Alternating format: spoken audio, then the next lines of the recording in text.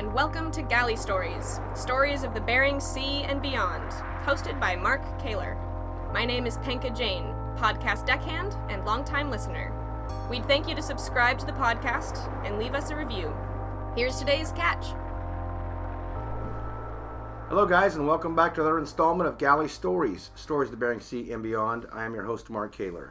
And once again, we are still out here on the East Coast at the current time of recording this, and I've got a very good friend of mine with me, deckhand Jesse Roach. Jesse, how are you today? Great, thanks for having me, and welcome to the North Shore of Massachusetts. Well, hey, thanks for setting up a lot of these interviews for us. You know, looks like we're going to have quite a few to knock out, but I definitely wanted to get your story and get going. You've been an avid listener for a long time, so you know exactly what I'm going to ask, so why don't you just dive in?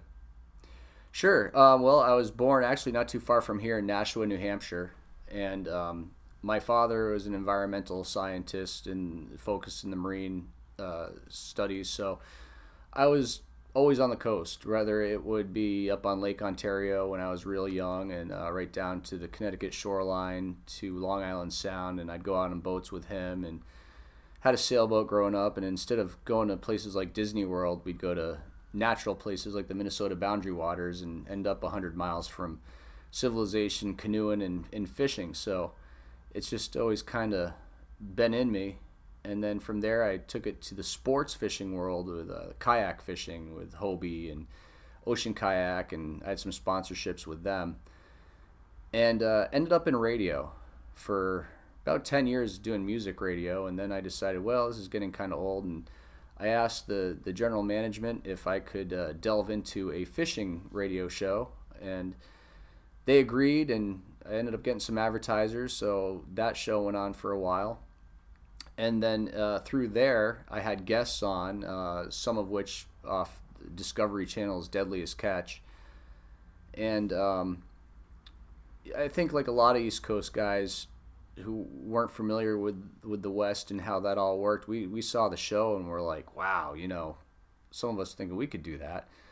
And on my radio show, I ended up having some guests. Josh Harris was the first guest I had that was off Deadliest Catch fame, and I had nudged him a little bit about, oh, you know, I think I could do that. And he just kind of laughed at me and said, you know, there's guys that can't even handle Alaska in the summertime. And I'm thinking in my head, well, who's this guy think he is, you know? So, but a good guy, you know. We maintained a friendship online after that. But then it wasn't until Nick Tokman, who is actually, we'll hear from him on your show as well, and he spent some time on the Saga in the Northwestern with Sig, and he actually lives kind of local to me. He's from Springfield, Massachusetts, so I had him on my radio show. Well, he thought, heck, I could do it all. He's like, oh, yeah, I know you could do it. So I said, hey, that sounds great. And prior to that, I was a single father since my son was 11. And when he turned 18 and he got himself going in things in life, with the tree work, and he got his feet off the ground. So it kind of gave me a green light to actually go ahead out west and jump on a boat. So Nick Tokman put me in touch with a Highliner Dungeness crab guy out of Eureka, California, Patty Davis, who runs the Cynthia. He also owns the Miss Jessie. And he's like, yeah, I'll give you a shot. So I ended up heading out west and had all the money I had, and ended up going into gear work for Patty Davis and learned quite a bit right off the bat. Got yelled at quite a bit right off the bat.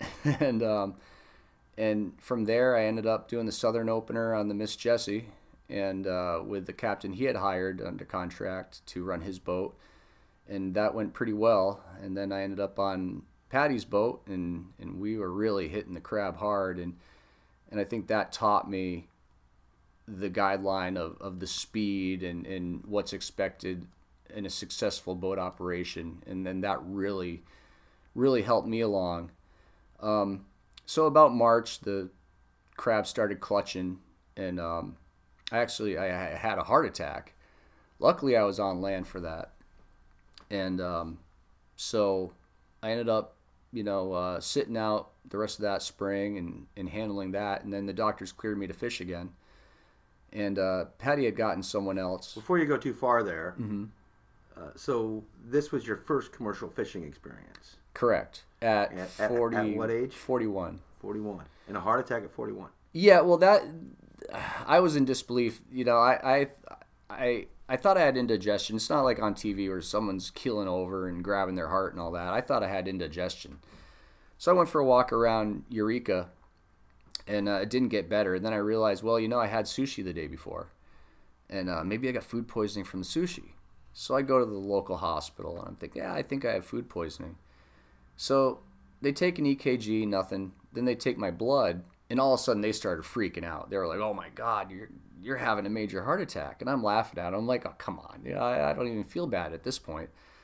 But it turns out, my left coronary artery was 99% blocked, and they gave me a stent. And it turns out it was hereditary cholesterol, because no one could really figure it out. I mean, I'm in shape, commercial fishing, I eat right, so it was a weird thing, and I think that kind of made Patty a little leery about taking me back. But luckily, the first captain, Philip Anthony, who I was on the Miss Jessie, he liked my attitude and liked my work, and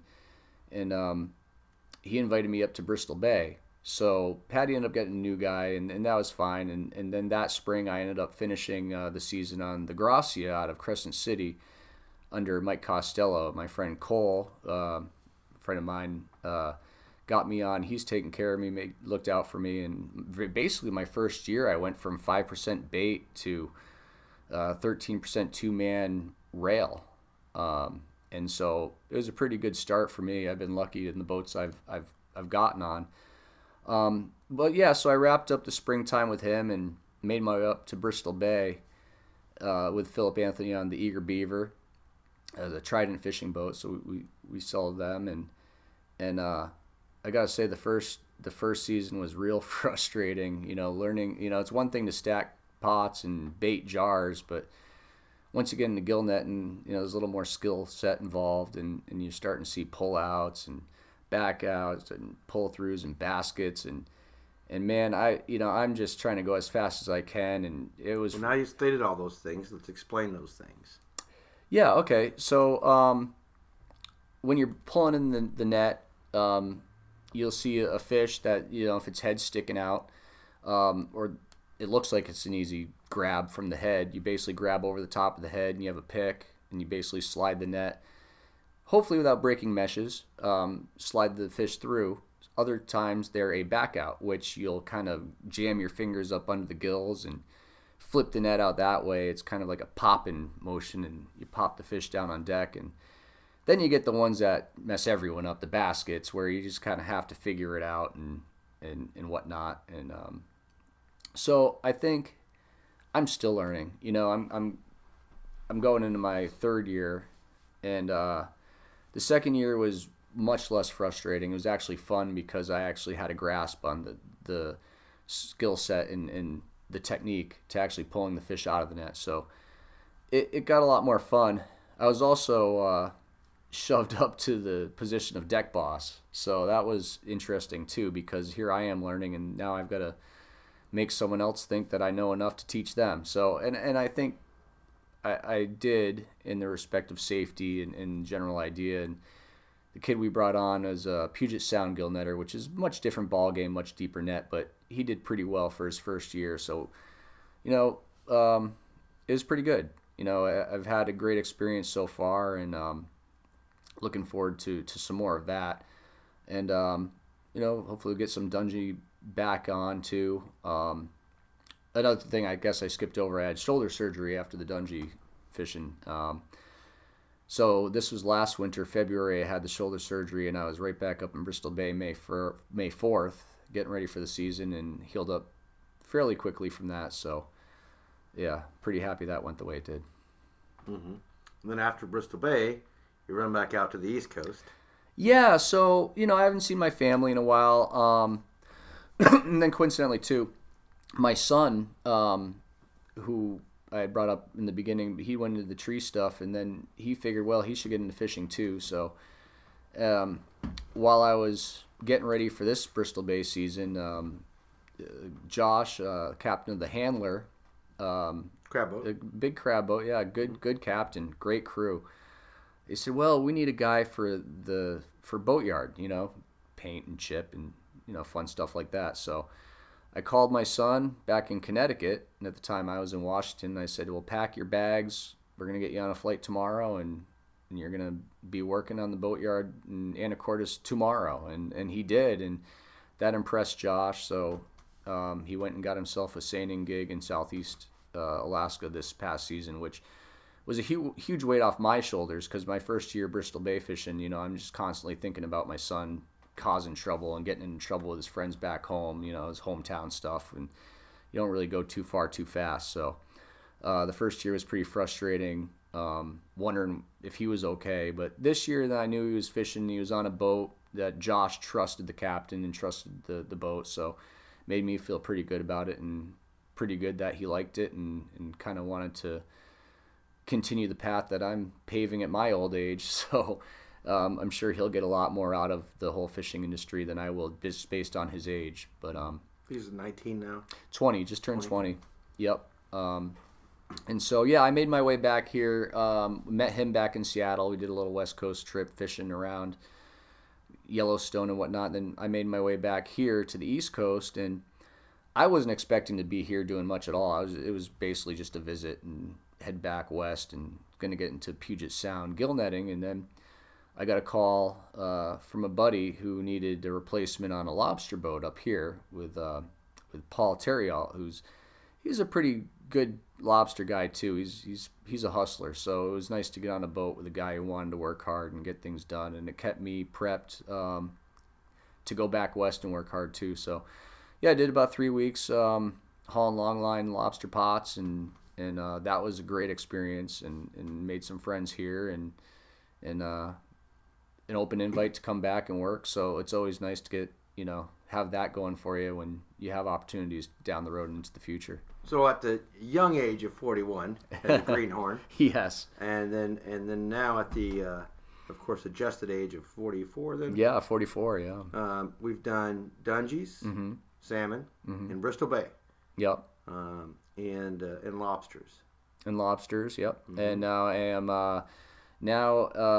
gone into a Puget Sound permit for gill netting Puget Sound, which I will be running a boat in a fishery I know nothing about, and with my son, who has never gill netted before. So I've got a lot to prove. I got a lot of work ahead of me, and I have a lot to teach my son about work ethic and about the way it goes in fishing, and the veracity and the will to just keep putting fish on board. I think that you might have some kind of a bug, because as long as I've known you, every post on your Facebook page is either on the back deck of a boat or with your feet up in a kayak with a fishing pole in your hand. Yeah. And I don't think you could pass a mud puddle without wanting to fish in it. No, and for me, I think I like being on the water more than I like land, and fishing helps the water be less boring, I guess. I love fishing. It always creates an opportunity for possibility. And one thing I've learned about fishing, you never know. So it can be a day where I'm thinking, well, I'm not going to go catch anything. The sun's beating down, water's not really moving, and no great fishing reports. But I've gone out there on days like that and pulled up state records. I've pulled up some pretty big fish. So I'm always excited to go out there. It's like going to the casino and pulling the slot machine, but you don't lose money doing, well, you do lose money fishing. I shouldn't say you don't, but yeah, so it's a great release for me to get out there and to be on the water and to experience it, and then to study habits. I love, whether it be commercial or sports fishing, I love to try to understand the science behind it, what the fish are thinking, the strategies. It really makes it much more interesting to me. And then especially at my age, it's going to be important for me to find a wheelhouse. My body is only going to last so long. And what I've found in this industry, in the short time I've been in it, that is if you have your head on straight and you don't really have a drug problem and court dates, and you have a vehicle and a license and a good work ethic, people kind of want you. And I think the captains will agree with my attitude on deck. I try to stay real positive. I think it can become a cancer when when someone has a bad attitude, and then it carries on to the new guy, and then it starts to weigh in on your weight of the fish you're catching, and that can stream right to the captain, to really take the wind out of everyone's sails. So I think that's been a good point, a strong point for me getting hired on boats is to try to maintain that in the focus, and to always see the big picture and not really worry about the little mundane things, because that's what land is for, I think. Most guys are not going to go up to Bristol Bay 50 days before the first opener and work on a boat, because there's no pay in that. No. So that shows something about it. Well, yeah, I mean, if you don't have a boat, you don't have a fishing season. And I have a relationship with the captain where he's my friend. It's not just a guy who's paying me, a guy who's invited me up to go fishing. I mean, he's my friend, and he'll always say that it's everyone's a free agent, people try to poach me here and there to jump on their boats, and there's enticing things, these highliners with the D permit and this and that. I mean, we're on a 2-man deck with no D, and we still hold our own. If you put us against other boats with no D and a 2-man deck, I think we do pretty good. And I think we have a bright future ahead of us, whether it be myself obtaining a D so we can get more net on the boat, maybe leasing one somewhere down the line. But I'd like to get the same guys coming back along with myself, and to develop something, maybe upgrade his boat, and to stay with him. I mean, to me, fishing's a job, but it's also the camaraderie, the friendship, and the bonds that you make. They're important, and I think you can roll the dice to try to find a boat, but that's hard to do too. I mean, there's a saying, like, don't leave fish to find fish. You know what you have, you know what you're working with, and with this situation, now that I am deck boss, I think it creates my own destiny. And if we can do that as a team and make some more money and make some more progress together as fishermen, that's a win for me. The way my friends are taken care of, and I'm taken care of, and we make a good name for ourselves. I mean, the yard we're in is just some big names in the yard we're in, Arnsted's and Ludwig's, and some guys who know how to put fish on a boat, and we're just surrounded by mavericks, and when you see that, and it really motivates you to not just jump on one of those boats, but to make the boat I'm on like that, and I think that that's important. I think it's important, and I wouldn't want to be known as a boat jumper either. I like to build something and then come back the following season and build on it some more, and I think it makes things better for everyone all the way around. Speaking of building on it, let's just take a chance real quick to ask our listeners to share, like, and subscribe to the podcast, right? Oh, yeah. Yeah, Galley Stories, it's great. It's a motivator, especially if you would like to get into the industry. The guests that I've heard are just a wealth of information and kind of help you understand what it takes. I mean, I just kind of jumped in on it. I had a little help because I knew some people through radio. But at the end of the day, it's all about showing up. And I think with the guests that you have, it really gives a great example of what to expect. More so if you watch the TV show of all, whether it be Wicked Tuna or Deadliest Catch or any of these, even on Netflix, I think it gives you a window into the world, but it's more the glorified part of it. Your stories that you have on this program, I mean, you get the full story and the hardships and the good times. So I think that's important, especially for people who want to get involved with the industry, to get a real eye on what's going on. So with that said, the best way to support us is to subscribe to the podcast. Mm-hmm. And if possible, leave a comment, even on iTunes as an example. Sure. Really helps grow. But anyway, on to the next portion. When you first started going out, obviously 41, heart attack probably scared you a little bit. But I think I'm still in disbelief. let's talk about the first time that you were scared out on a commercial boat. Yeah. The first time I was, well, going through the bars in Eureka, in Humboldt Bar is an experience in itself. I think I defer some of that fear to the captain that I chose to get on with. The guy's been doing it for so long, and I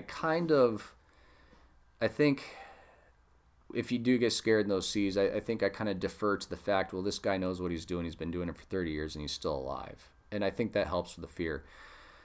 As far as the biggest fear I've ever had was Bristol Bay 2 summers ago. My now roommate and a fellow deckhand and a friend of mine was on a boat. We were up in the Noosh, and this was the summer before this one, 2000. Nushagak. Yep, Nushagak, in Bristol Bay, and it was the season before this. And we were fishing, another day in the office, a little nautical that day, And the summer before this one, I mean, it was a treat this past summer. The summer before was just blowing and 40-mile-an-hour winds and waves and chop, and it was an ugly summer. But we got a call on the radio that my buddy Cole's boat was gone, and the EPIRB was going off. And we're thinking, oh, man, who knows? Who knows what's going on? We tried to stay optimistic. And then we heard people on the radio calling to them, Coast Guard calling to them, Coast Guard asking us what was going on, and no one heard from them. And then we saw the C-130 fly over. And usually when that happens, things are at a pretty bad point, and I thought I'd lost my friend.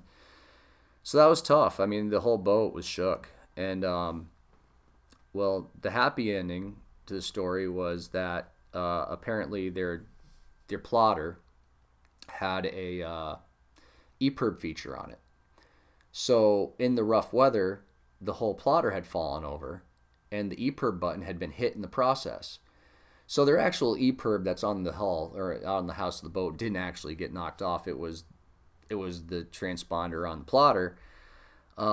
And they came back on the radio like, what's going on, guys? We were ready to wring their necks. I mean, man, we all had tears in our eyes. And I think, to me, that was the scariest time I've ever had fishing. I mean, I've had scary times with lines flying across and, jumping out of a bite and an errant wave washing over the wall. And there's an element of being scared there.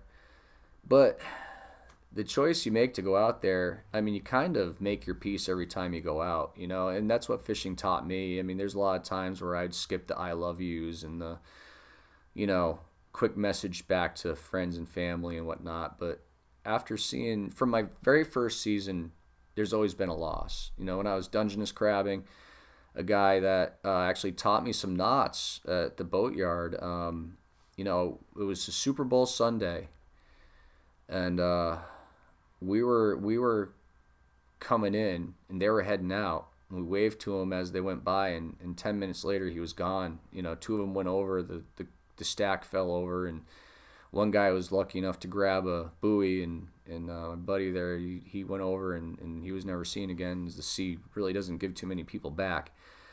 And then after that, Bristol Bay, another one, and here and there. I mean, so I feel like it's something that we accept it, and then, but it really helped me to convey, I think, to loved ones how I feel, because I don't think I really was like that prior. And then once you see what's going on out there, and it makes you think, And then I also took some of that safety stuff back to sports fishing. Now in the kayak, I wear a VHF radio.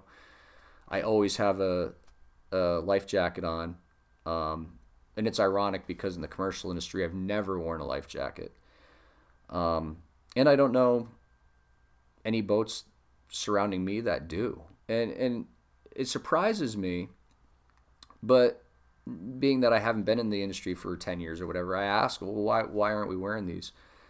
They say, oh, well, if you're gill netting, it gets caught, and the little pieces, even the horseshoes you wear over it, stuff gets caught on things, or I've heard it all from uncomfortable to dangerous. So I kind of just go with the status quo of the boat, and I don't know, I think deep down inside, I think wearing one would be good, but I guess that realization hasn't hit me enough yet to really put one on. And I'm not really not sure why that is in the commercial industry, where it's so emphasized in the sports and recreational industry. And I even try to lead by example in that respect, because I know there's a lot of kids that want to go out in a kayak, and it's obviously easier to go do that than it is to be commercial fishing. So I think that's more immediate for the kids to see, and people getting into fishing to see, is the safety aspect of it.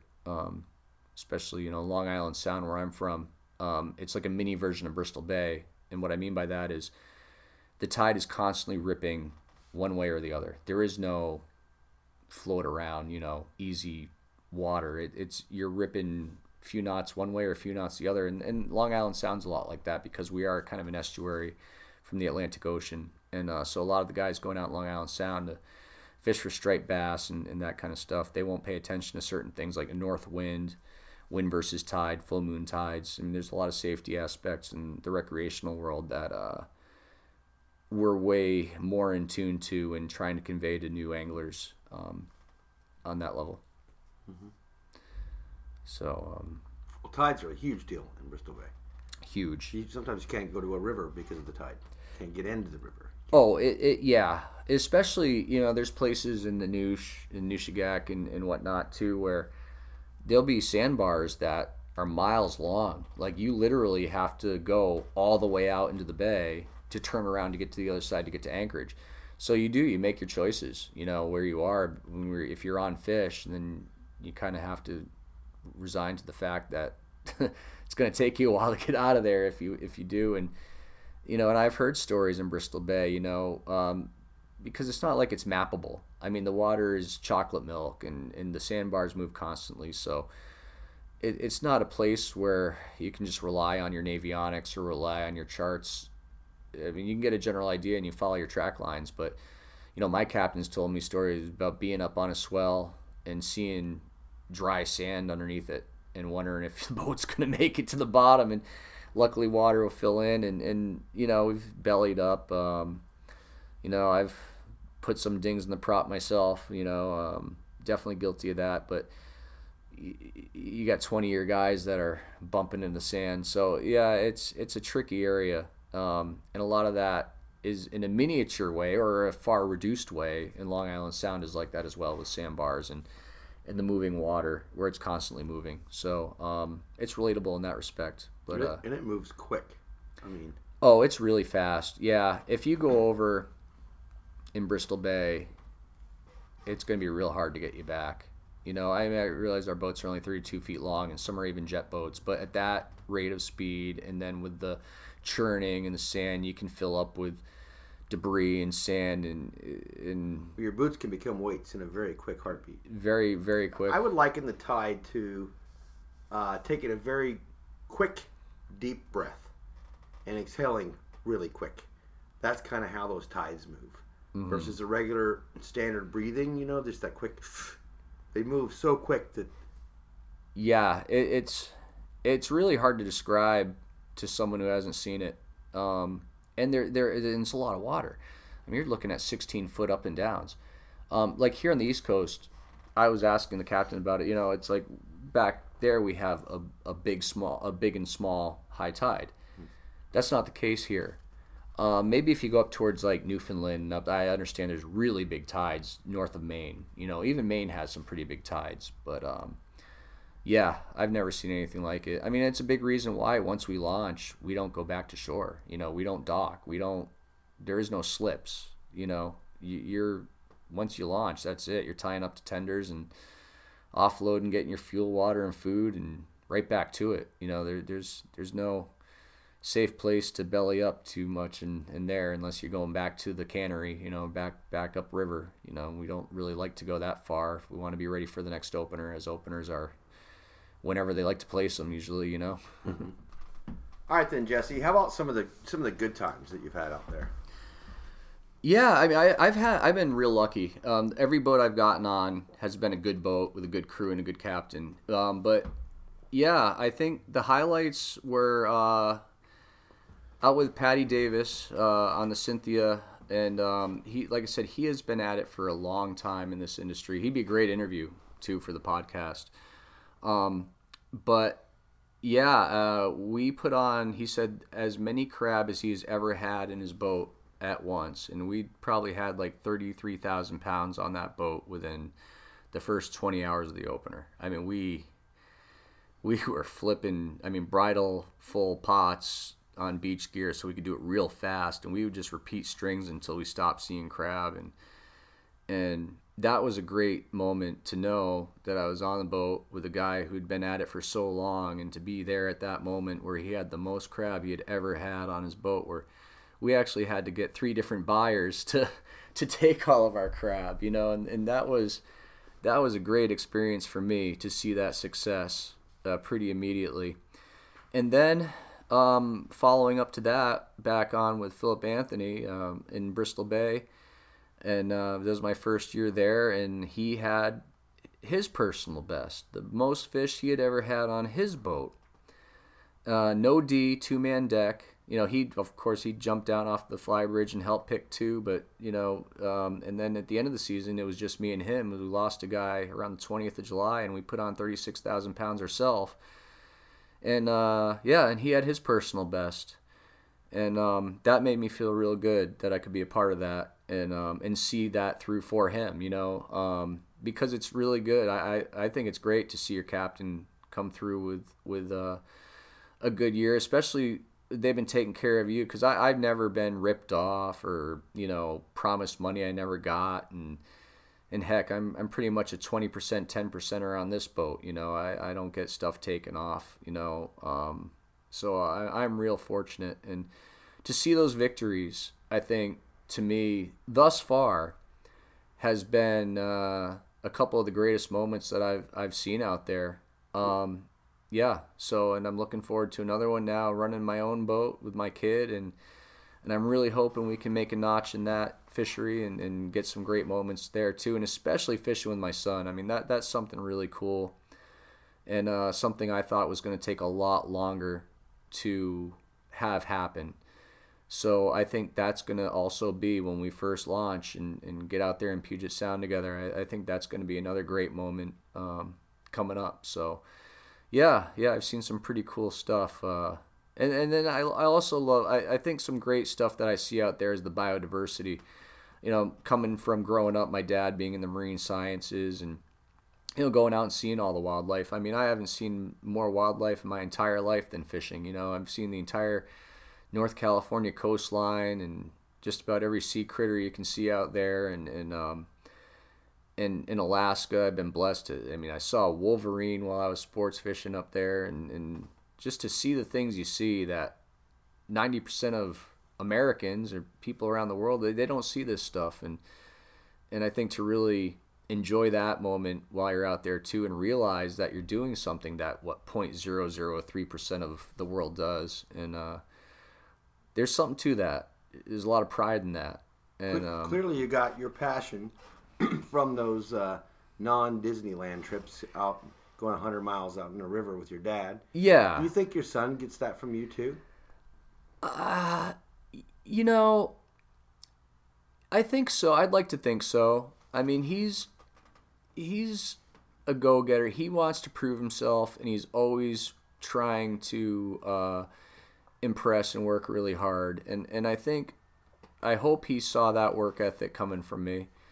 The enjoyment he definitely gets. He did Southeast Alaska this year, and it blew his mind, the things he saw. In fact, he's waiting for me right now to go pick him up and head back west, because he can't wait to jump on another boat. And he doesn't have the sports fishing in him like I do. But he definitely has the wanderlust and the going out there and working hard and being successful, and he's really taken to the ocean.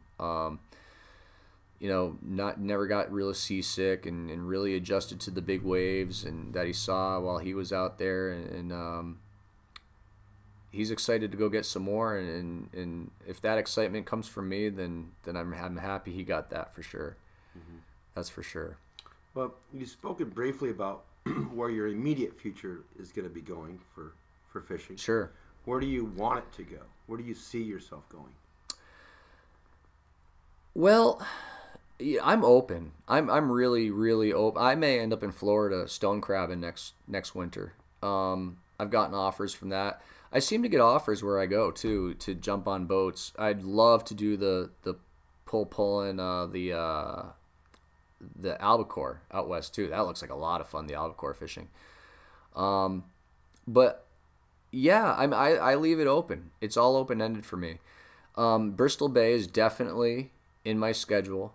It's not going to stop that one fishery. I know. I'm trying to really move forward with this boat with the progress we've made, and I want to develop that. And the captain is happy to have me back, and as long as that's going on, I think that's a good thing. The Puget Sound fishing, I think, will also be something.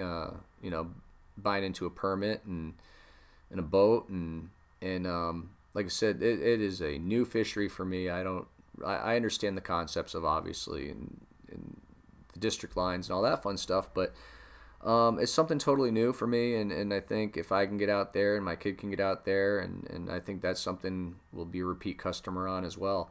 The Dungeness crab I'd like to do. I'd like to keep doing it. At my age, I really have to be conscientious about my moves. Coming off the shoulder surgery, feel pretty good now. After the surgery, did Bristol Bay and did the lobstering, and it seemed pretty good. So I think I'm definitely going to try to hit the Northern Opener for California this year for Dungies as well. But yeah, whatever sticks. It's like throwing spaghetti up on the wall and seeing what sticks. And the boats that I've seen and been on so far, I would never mind returning to them again, and those captains, because they were good to me, and we had a successful time out there. And so yeah, I kind of leave it open ended, other than Bristol Bay, which I definitely know is on the table. What about you've heard me ask it all the time? Advice for young guys coming in. Obviously, you support it. You're encouraging your son to do so. Yes. But what's your advice for someone that doesn't have a father that has connections? Well, you just got to go do it. Being from the East Coast and what we saw on TV and this and that, it seems so impossible because we don't know what ports to go to. We don't know which docks to walk. We don't even know about dock walking. Maybe for out here you do, but to put yourself in a vehicle or an airplane, go to Washington, Oregon, California, and to put yourself out there, it's a big deal. But nothing's going to come to you by waiting for something to happen for you. So if you're like a kid and maybe you didn't go to college, maybe you're just doing trades, or maybe you're just, you're working check to check in a small town somewhere, well, you got to make a commitment to yourself to break out of that bubble and to go see it for yourself. So if you can save enough money and pack up your car and not be afraid to sleep in your car and beat on doors on the dock walking and make yourself known that you want to work hard. And I think a lot of that comes from don't think that you let's say you get hired, but you start off doing gear work, which isn't a paid part of the job, but you have to show that veracity and the intent and the will to go fast from that point on. So what you do in even the boatyard working on gear, it'll show a lot to the skippers. It helps to learn knots, obviously, learn a half hitch, a clove, and bowling, and try to have some of those under your belt. And the splicing will probably come as you go, but you just got to go. Just got to go and get there. And I know there's a lot of sites that, you can post on Facebook, oh, I'm looking for a job doing this, that, and the other thing. But that doesn't really show a captain anything. Like my son, I may have had an in for him, but he was the only one that could put himself in a plane in Hartford, Connecticut, fly into Seattle and not even knowing what he's doing, and then take a taxi to Anacortes and walk into a situation he knows nothing about. And I think that shows well to a captain. So if you are willing to make that initial step to get out of your comfort zone, to save up a little bit of money to work for free doing gear work for a little bit and to wait for that paycheck when the fish get on board, yeah, it shows a lot. And I think that's the beginning of it. Everything else kind of falls into place. It fell into place for me once the introduction was made. And if you think you got it in you, there's only one way to find out if you do. You just got to go do it. No one's going to do it for you, and these opportunities aren't going to land on your lap. And there are plenty of fishing jobs. There really are.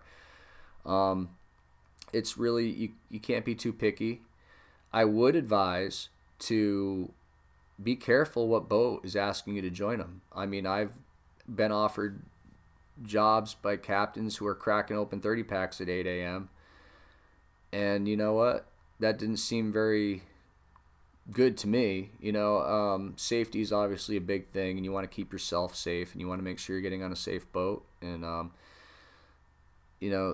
you may not want to jump on the first boat you see. Always look at your surroundings and look at who you're dealing with, and even if you get a bad initial vibe, maybe keep moving. But definitely have your wits about you. Be willing to work hard, and safety is the number one concern, no matter where you go. Okay, Jesse. That was pretty good, man. Pretty good. Thank you. You have any final words? Yeah, well, I'm looking forward to hearing all the great guests you have coming up on the East Coast. It is kind of a battle, isn't it? We've had all these guys from the West Coast. Yeah. And now we're going to get a little East Coast version. Yeah, and it's a different culture out here. Different rules, different mindset, and obviously a different culture. We share the same values, obviously, and I think there's a lot of shared experiences, but it's a whole new animal in the East Coast, the fisheries, the choices. It's just a whole new animal, and hopefully your listeners will get a chance to understand where we come from. Just like the West Coast guys were all foreign to us. We had no idea, other than the TV show. Well, now maybe there's a chance to understand where we're coming from that isn't from Perfect Storm and Wicked Tuna and Goodwill Hunting, All great things. Mm-hmm. All great things. But all right, so before we do go off, though, I want to, again, encourage our listeners to like, subscribe, and leave a comment. Galley Stories, yeah. And, Podbean is the app that if you want to go straight to the... We actually have a Patreon account there, too. If you click on the SOS, mm-hmm. so that's Share Our Stories. Yes. Yeah, there's a link there now to a Patreon account we just set up. If you really wanted to help us expand and go out to other areas to record stories, not begging for anything here, just supplement. But. Yeah, I mean, if you really do enjoy what you're hearing, I know I did. I've enjoyed hearing from quite a bit of everybody, and you get quite a bit of everyone. And even from the East Coast here, we're gonna. Oh, I'm gonna have you tell the story. What's up? You listen to Muncie. Yes. Talk about flaking. Yeah. Now let's hear this story. So he listened to an episode of Muncie. Yeah. And Muncie is talking about gill netting here on the East Coast, which is even way different than gill netting on the West Coast because it's doing way down deep, and you're setting multiple nets up at once. And he was talking about flaking the net. And prior to hearing that episode with Muncie, I was out in the lobster boat, and I'm hauling gear, which means I'm stacking the gear as they're coming up. And I'm grabbing the pot, and I'm ready to go. And he goes, "No, it's okay, I flaked it for you." And I'm looking at him like, and I don't want to be stupid. I don't want to look stupid. So I'm like, yeah, okay, good. Yeah, okay. And I ran the pot back. So what he meant by that was he took some coil from the line, he spread it out so I would have room to run the gear back. We're talking about long lining pots. And you ran it back fast, right? Yeah. And what did he say to that? He's like, "What are you doing?" He's like, "Yeah, on cocaine or something." I was like, "This is what you want?" He goes, "Yeah, I just never seen it before." So, yeah, the terminology, which coming from the East Coast, I hadn't done any real commercial fishing out here. I went on my buddy's dragger a couple times, but to hear flake in the net, and then when I hear Muncie's story, okay, that's what he was talking about. Yeah. So yeah, but you find that everywhere. I mean, even if you're dungy fishing in California, compared to Oregon and Washington, everyone's got their own little terms and things. Like you'll be from California, go to Washington, not know what the guy in Washington. Is it a buoy or a bumper? A bag, yeah. Give me the bag. Give me the bag. What do you mean, the buoy? Yeah. So, Yeah, there's the terms are interesting, and then the knots. Every captain's got his own knot. That's another piece of advice I'd like to give to people coming into it. You may think you know how something works. Like you may think, okay, well, I'm gonna do a barrel knot on tying shots together or something like that. That's not everyone's program.